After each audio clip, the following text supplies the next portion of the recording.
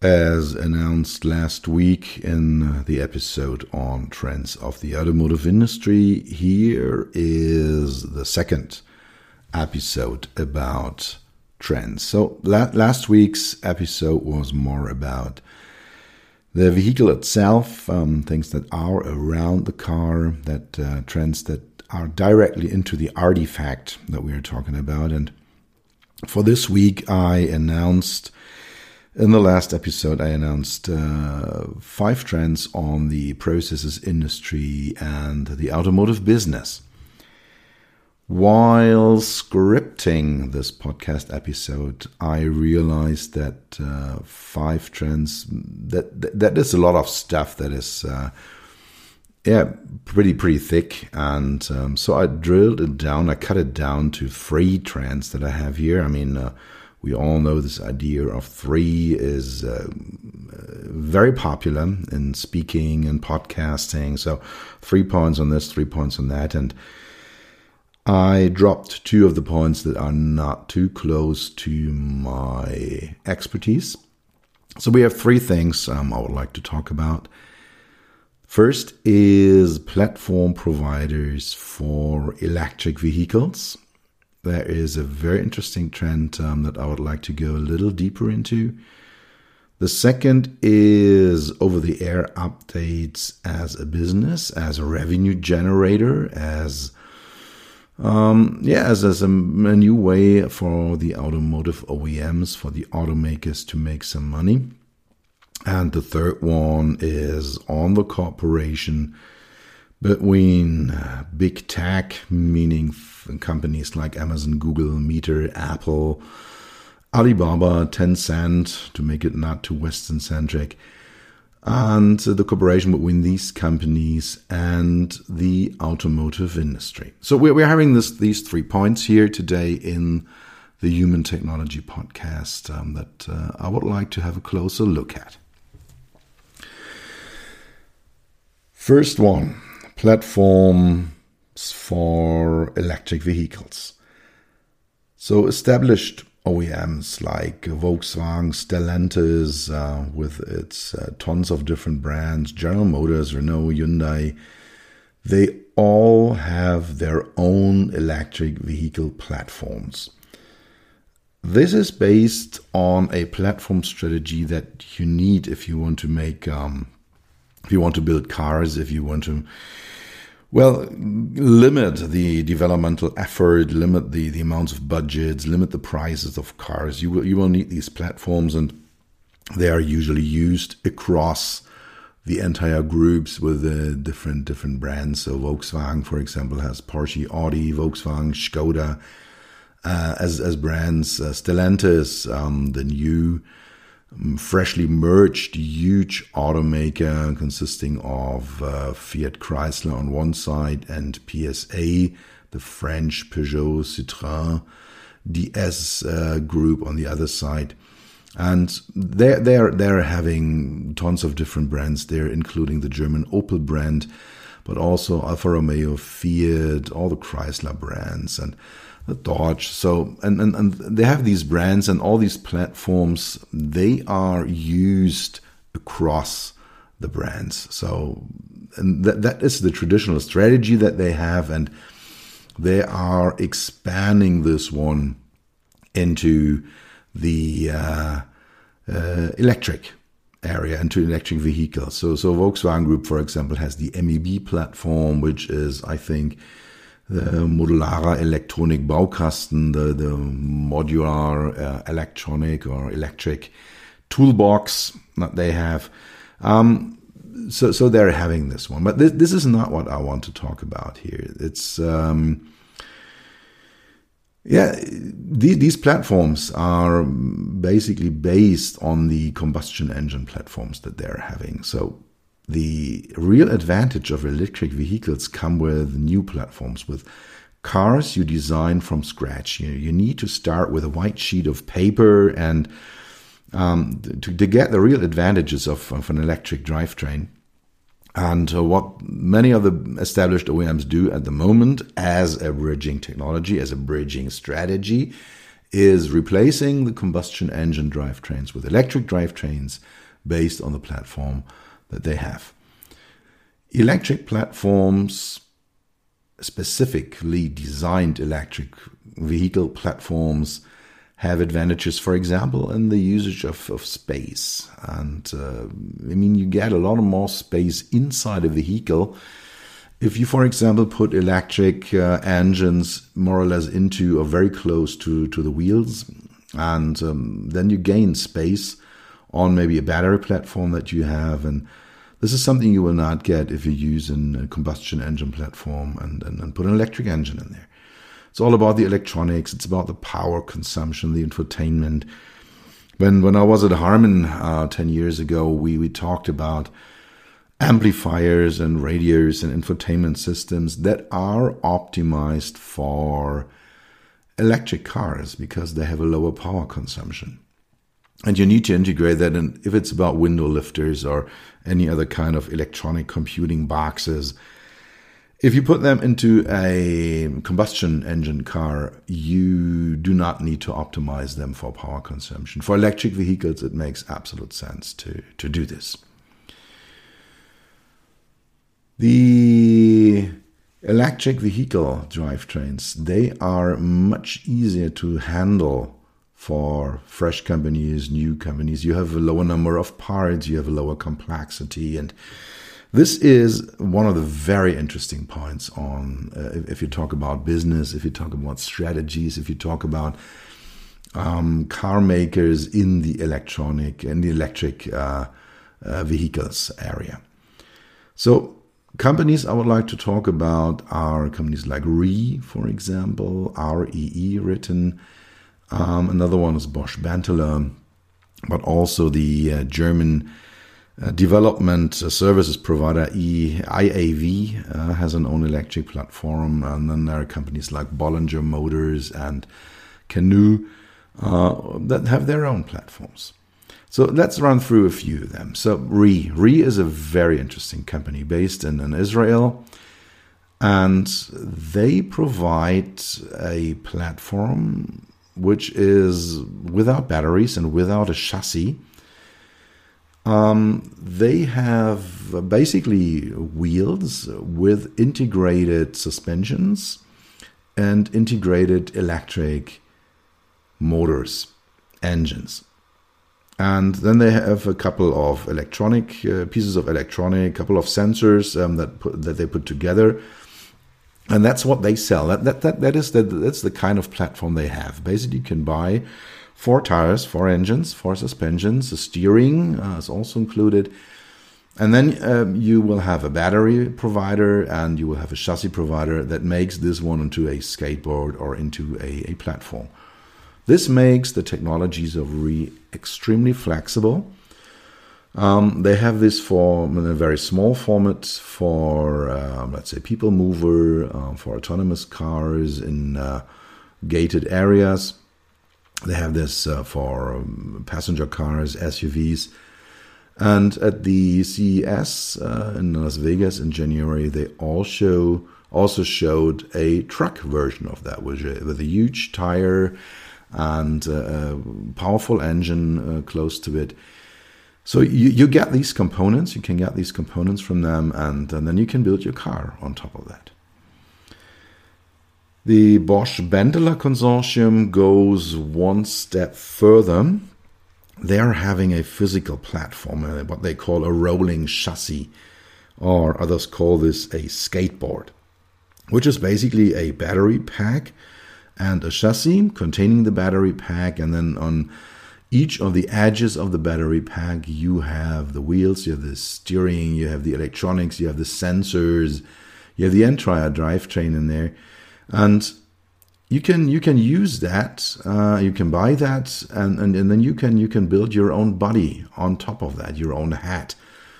And this makes it very interesting for vehicle startups, for fleet providers, for example, that have a very specific specification, that have very specific use cases, and that say, okay, I want to have a fleet of, let's say, 1,000 cars for a specific market with a specific application area, with a very specific user group, and you can get these skateboards, these rolling chassis, and build your own head, your own top on top of that, on your own body on top of that. Which, by the way, is not a new model.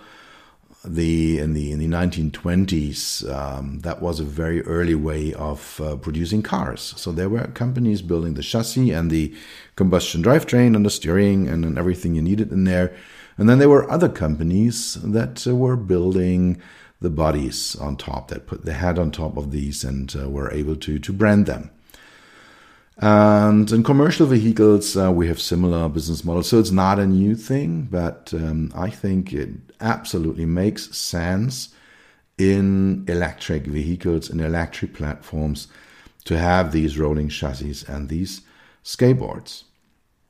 And companies like Bollinger and Canoe, both electric car startups out of California, they offer their platforms, their skateboards, as a spin-off of the development and the production of their own vehicles. So if you're interested in that, you can go to them, you can talk to them, and they will sell you that, and you can build your own body, your own head on top of this. This changes the relationship between the supplier and the OEM. I mean, many things the OEMs do as of today, like the engines, like the drivetrains, like the suspensions, like the chassis, they move over to the supplier side. And this changes this relationship. Plus the fact that there are smaller series possible. So you can build maybe 100, maybe 1,000 cars on one skateboard that you get, and that eases it up for startups. So one of my clients is a startup company from Africa, and there we will use one of these platforms to build a head on top of this for a car that is specific for African markets. And you can fall back on proven technology. I mean, it's very well designed. You can use all the know-how of established suppliers, but you can build vehicles with a very high variety.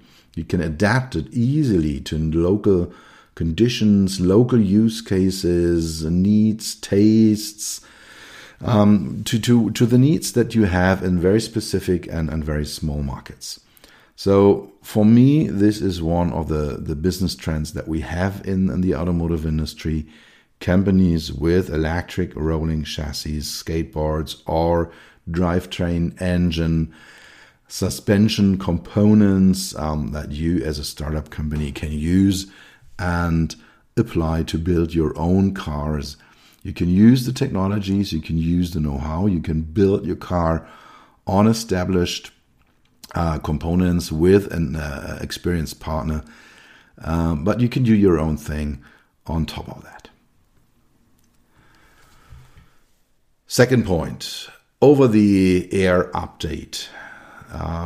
We see a trend, and this is a very strong trend and is growing at the moment, that car companies send software components over the air, over the 5G or 4G telecommunication interface into vehicles.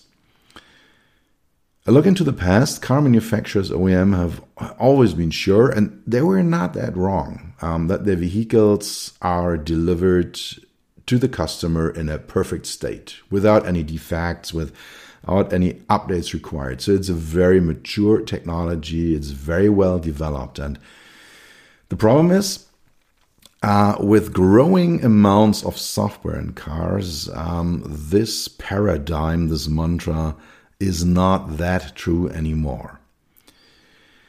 This leads to a growing number of recalls, of car recalls, a growing number of visits in the workshop where software updates are done. So when I remember my times at Harman, we very often had software updates, and then The OEMs received them from us for, let's say, the infotainment system, the sound system. And then whenever there was a workshop date, they put fresh software on this. And I'm pretty sure when I bring my car to the workshop for the regular maintenance, they always put on fresh software without telling me onto my head unit, onto the navigation infotainment head unit, but also into all other parts of the car, all other pieces of electronics. And over-the-air updates will replace this. It's already started, but it is more, it's growing. It's a growing business, particularly because we have more and more software in the vehicle development. We are targeting towards a software-defined vehicle or a software-defined car with the growing numbers of autonomous functions, autonomous driving, automated driving. We will get even more software into it. If we get artificial intelligence into the car, we need to check the software on a regular basis because it changes itself. So we will have more and more software, a driven car, and with that we will have more and more need for software updates. Software is never ready. It's never finished. It's always on a, I don't want to say beta testing level, but it is not really 100% mature, and there's always new stuff and fresh stuff and additional functions. And so the maturity of software is always on a lower level than, let's say, the maturity of a mechanical part or a suspension or an engine. The first over-the-air updates were made in 2012, so 10 years ago.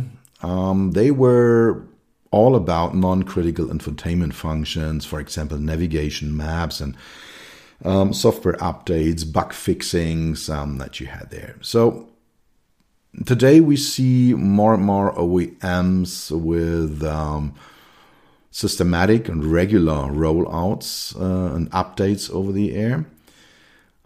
Still, it is very much focused on non-safety critical functions, like navigation maps and infotainment functions and sound systems. The mobile update, the over-the-air update of safety-relevant functions is something that is under development at the moment and will be in the market in a foreseeable time, but it's not widely spread as of today. The idea behind, and now we get to where the revenue is that you get individually personalized services onto the car. For example, personalized navigation data, car-to-X functions, HMI over the air, HMI on demand, functions on demand. For example, that you say, okay, I want to buy after I'm buying the car, I'm purchasing the car with the standard software on that. And now I want to have a couple of additional apps, functionalities in the car. So yeah, you can download them over the air and install them in the car. And then you buy them. So you have a continuous buying relationship with your OEM. I mean, this is one of the big problems OEMs have. You go to the dealer, you buy the car, and maybe you never return. And you will not make an additional review, maybe just for maintenance or repairs. But with software over the air updates, with additional functions, you can either rent or buy. They get a continuous revenue stream out of this. There is one story about Tesla. Tesla is selling their cars with 2 battery versions as it is communicated. The truth is, it's all the same batteries in all Teslas. But some versions, the cheaper versions, are limited by software. And when in 2017 Hurricane Irma hit Florida, Tesla changed the software over the air of the cars to allow larger battery capacities, the maximum battery capacity, the use of the entire capacity to allow people to get away from the storm into safe regions and not needing to recharge while they flee from the storm. And this is one example of how this can work. So I buy a car with limited battery capacity, find out one day, okay, I need the bigger battery that has a couple of advantages. I pay an additional fee. They just sent me down a small piece of software that allows the use of the entire battery. We can also talk about HMI on demand, download new HMI variants, new skins that I have, new interior illumination, all that is possible. The idea behind this is that the OEMs, the car makers, get an additional revenue stream. It's a change of the business model. It's not so much anymore about selling physical assets, physical parts, the artifact itself, but it's more about selling services and experiences. The long-term goals of the car makers is to build and to integrate larger ecosystems that give them access to a wide range of data, to a wider variety of data, to develop more attractive features, more attractive digital services, more personalized services. So this is the idea behind this. One big problem we're having with this one is hackers. The bad guys can enter the car in a digital way. And I mean, this has happened in the past. And you will never ever be able to close these interfaces 100%. You can bring them to a very high safety level, but there will always be a guy smarter than you that will access the vehicle. So that is a problem that remains unsolved as of now. The other problem is that there are secret updates. So bug fixings without the user knowing it, additional features, changing of the car. There is one example out of China, which surprised me totally. There is a car brand called Weltmeister, which is the German word for world champion. And their cars were updated secretly without the users knowing and without the users allowing the updates. And some of them found it out that the car maker is doing over the air updates without making the users aware. And they sued the OEMs and they won in China. So that was it's a piece of knowledge here, a piece of trivia, but it surprised me very much that this one works in China this way. All right, so over-the-air updates change the business model, the relationship between user and manufacturer. It becomes a constant relationship. The car becomes, with the over-the-air updates, a smartphone on wheels, which is the storytelling since, 5-10 years. We will have smartphones on wheels, which in some ways is true already, but with more and more over-the-air updates, we will move cars one step closer to the smartphone world. The user experience connected to that can be better because it's more flexible, it's more personalization, you have faster updates, you have less efforts to get better software, better cars, more functionality. The problem is that the user experience can turn to a negative experience when the reliability of the artifact automobile, of the vehicle, which is very high. I mean, the availability of cars is extremely high. The reliability is extremely high. When that car suddenly becomes as shaky and as unreliable as a PC or a tablet or a smartphone. All right, so let's move on to the third point, the collaborations between big tech, as I said, companies like Amazon, Google, Meter, Apple, Alibaba, Tencent, and the automotive industry.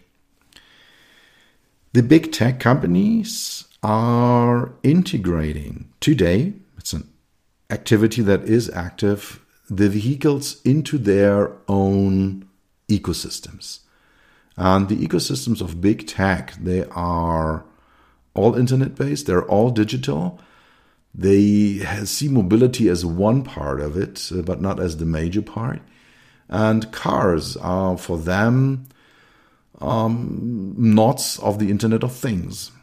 It's not a mobility device. It's not a car as we know it, but it's a data-consuming, data-producing communication device, which is part of a more or less open Internet ecosystem. The problem here is that the automakers, the OEMs, they are still steel, copper, and rubber companies. They are pretty strange, or they do not know too much about the software world. I mean, Volkswagen is establishing the CARIAD activity, so they focus their software activities on the entire Volkswagen group into one company, and they're reacting on this one. And Mercedes is doing pretty much the same, and they're all thinking about developing own ecosystems, own software ecosystems. The future will show how successful they will be with this kind of work. Insiders out of my network tell me it is not moving as fast as they had expected it. It's not moving into the right direction, but I think they are doing it, and they may be very successful with that one. The alternative is, instead of establishing own software development activities, instead of establishing own ecosystems, own operating systems, you can cooperate with big tech, with Google, with Apple, with Meter, with Alphabet, however, whatever company you may think out of this group. Particularly Alphabet, the Google parent, and Apple are providing solutions to the automotive OEMs. And they appear to be free at first. And they are targeting exactly into those areas where the OEMs are weak. And today we have Android Auto and Apple CarPlay. This is state of the art. This is out there on the roads. It's there. With these technologies, you can connect your smartphone to the head unit in the car. And then you can use specific versions of selected apps in your vehicle interior on the HMI that is provided by the vehicle, which makes it clearly safer and easier to use. The functionality is cut. So if you have, for example, a streaming app, a music streaming app, you cannot build your own playlists, for example. That is not possible in the car with Android Auto or Apple CarPlay. But you can listen to your playlists that you have created upfront at home on your sofa. So navigation, the Google Maps navigation, that is something you can use in the car from the car HMI, including the in-vehicle touchscreen, the voice recognition, maybe even a couple of hard keys that you have in the car. So you get this functionality available. Next step then is Android Automotive, which is something different than Android Auto. So Android Auto is this connectivity system. Android Automotive is an operating system designed by Google for use in vehicles. And the market research company Gartner foresees that in 2028, probably up to 70% of all cars will have Android Automotive as an operating system. I don't know whether we will go up to really 70%, maybe it's just 50% or just 40%, but I agree with Gartner that within the next 5 to 10 years, we will see a significant number of cars, particularly out of those OEMs that do not have an own software activity, they will use Android Automotive. And for the users and also for the OEMs, this has a couple of obvious benefits.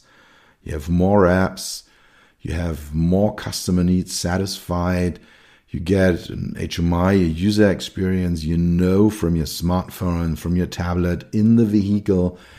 So all this is possible. The problem is that there is no free lunch. There's nothing like a free lunch. The customer loyalty, the customer relationship of humans in a car, in a vehicle, is totally sold to big tech.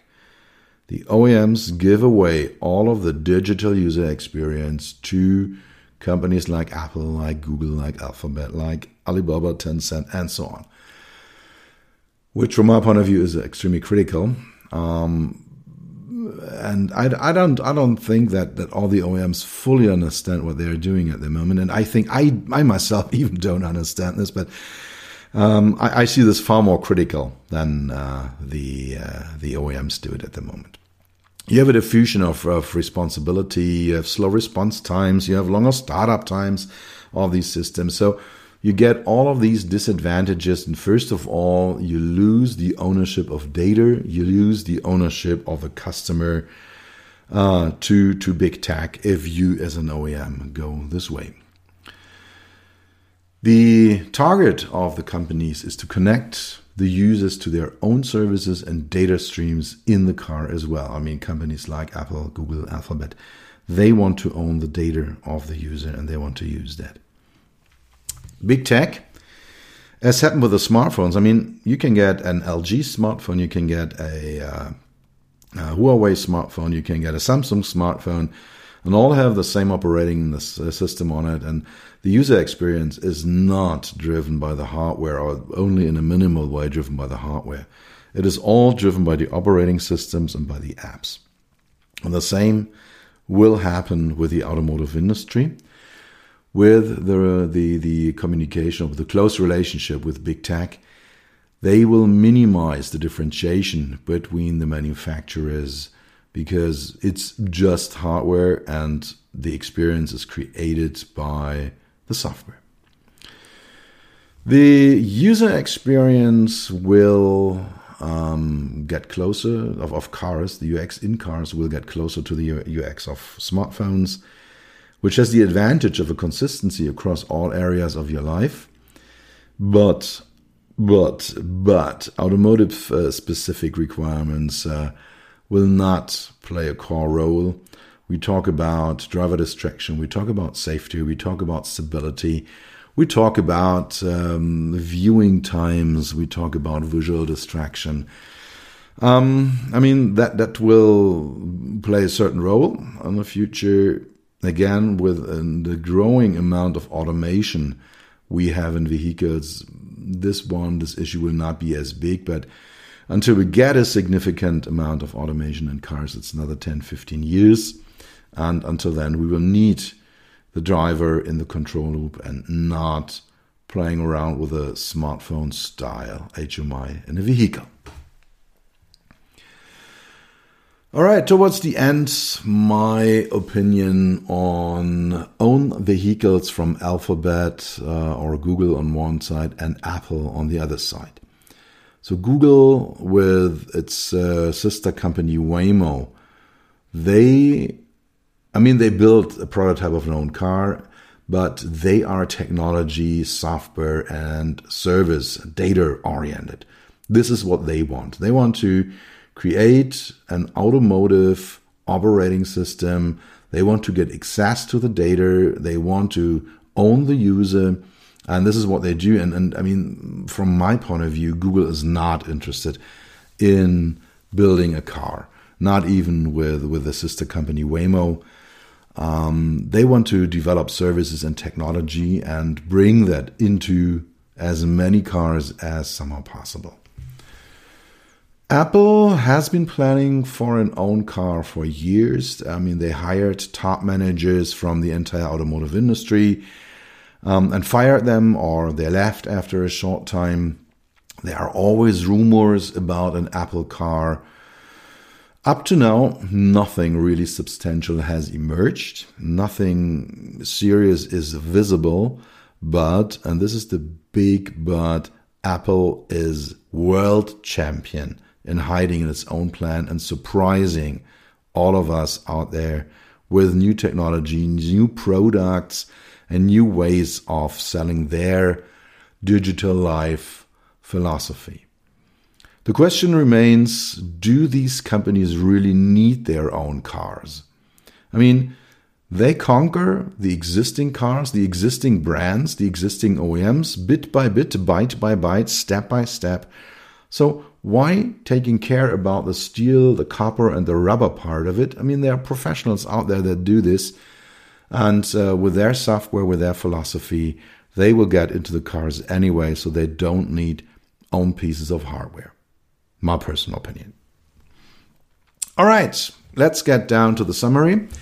I talked about electric vehicle platforms that change the development of vehicles, particularly if you go into specific markets and specific use cases. So if you use these rolling chassis, these platforms, or the components, there we will see a higher variety of cars out there, more specific, creating unique user experiences. Over-the-air update, they will change the relationship between user and OEM, provide higher flexibility, higher personalization. They may lead to negative user experience if we do not get, let's say, the stability problems and the safety problems out of the way. And the cooperation between big tech and car manufacturers, that changes the vehicle, the user experience in vehicles massively. We will have these smartphones on wheels, and we will get tons of advantages, but from my point of view, the disadvantages are even bigger. So if you like this episode, please recommend this in your network. The more people listen to this podcast, the more I have the chance to inspire others. And this is a side effect. The more people listen to it, it will be ranked higher. The podcast, the Human Technology Podcast, will be ranked higher on the respective platforms. And even more people get the chance to listen to it.